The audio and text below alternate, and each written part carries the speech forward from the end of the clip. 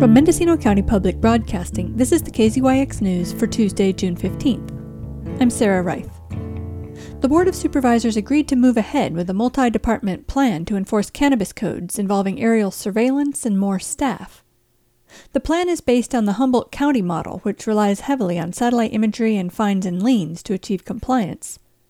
Another big change is that enforcement will be proactive as well as complaint-based. The estimate for the program's cost for this fiscal year is a little over $1.5 million. Code Enforcement Supervisor John Burks estimates that the program will take 3 to 5 years to implement.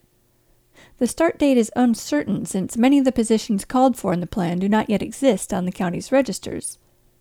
That means that negotiations with labor unions still have to take place, so the suggested salaries are rough estimates at this point.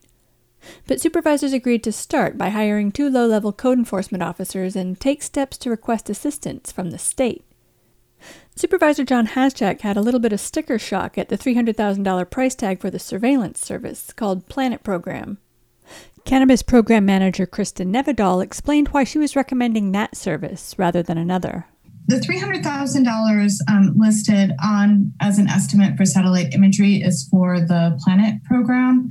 The Planet program is somewhat regionally specific. So that estimate would include a number of overviews, so to speak, of images of the county and or specified areas of the county. So it's in a kilometer-based sort of fee structure.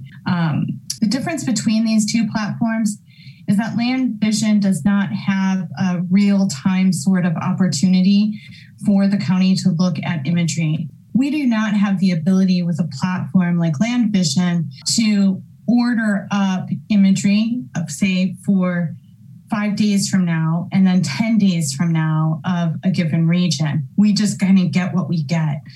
Burks told supervisors repeatedly that one of his greatest needs was for clerical staff to keep up with the paperwork in the new enforcement system, which will be so heavily administrative.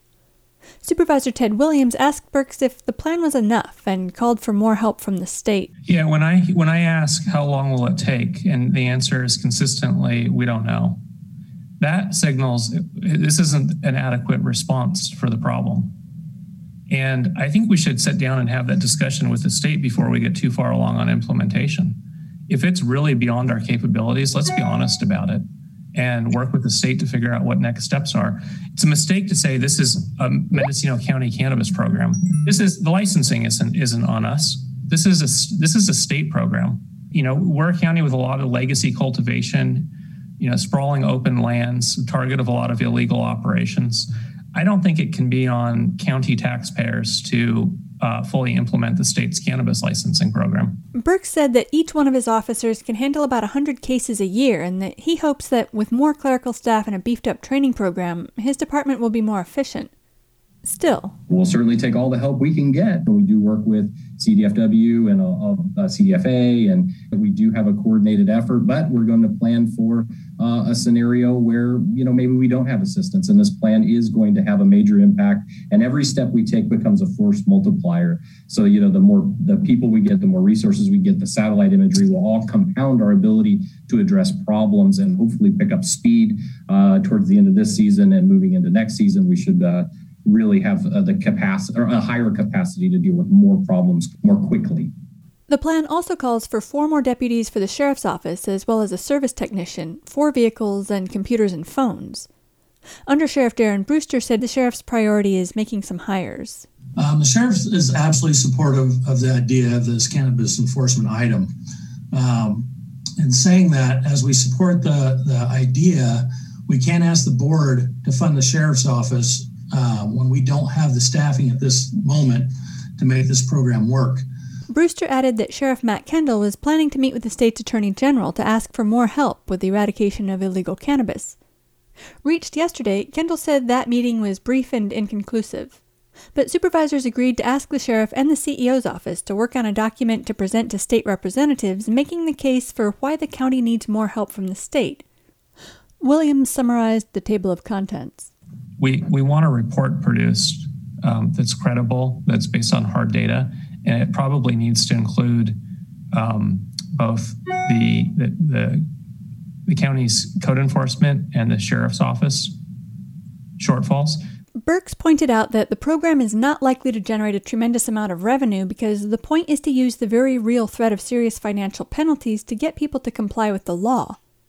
But Supervisor Dan Gjerde thought he saw a way for compliance to improve the county's financial outlook. Property owners subject of code enforcement inquiries typically or very often will have structures that were built without building permits. And it's a very high likelihood, my understanding is that from talking to the appraiser's office, that buildings that don't have building permits are inconsistently added to the tax rolls. So it looks to me that if we could coordinate this effort, this stepped up code enforcement effort, and integrate it with the appraiser's office, we would be adding buildings pretty frequently throughout the year, throughout the county to the tax rolls, and the county outside of the cities gets about 35 cents on the dollar in property taxes, the rest going to schools or special districts. That in that way, this program could be self-sustaining if it was correctly and strategically integrated with the appraiser's office. For KZYX News, I'm Sarah Wright. For all our local news with photos and more, visit kzyx.org. You can also subscribe to the KZYX News podcast, wherever you get your podcasts.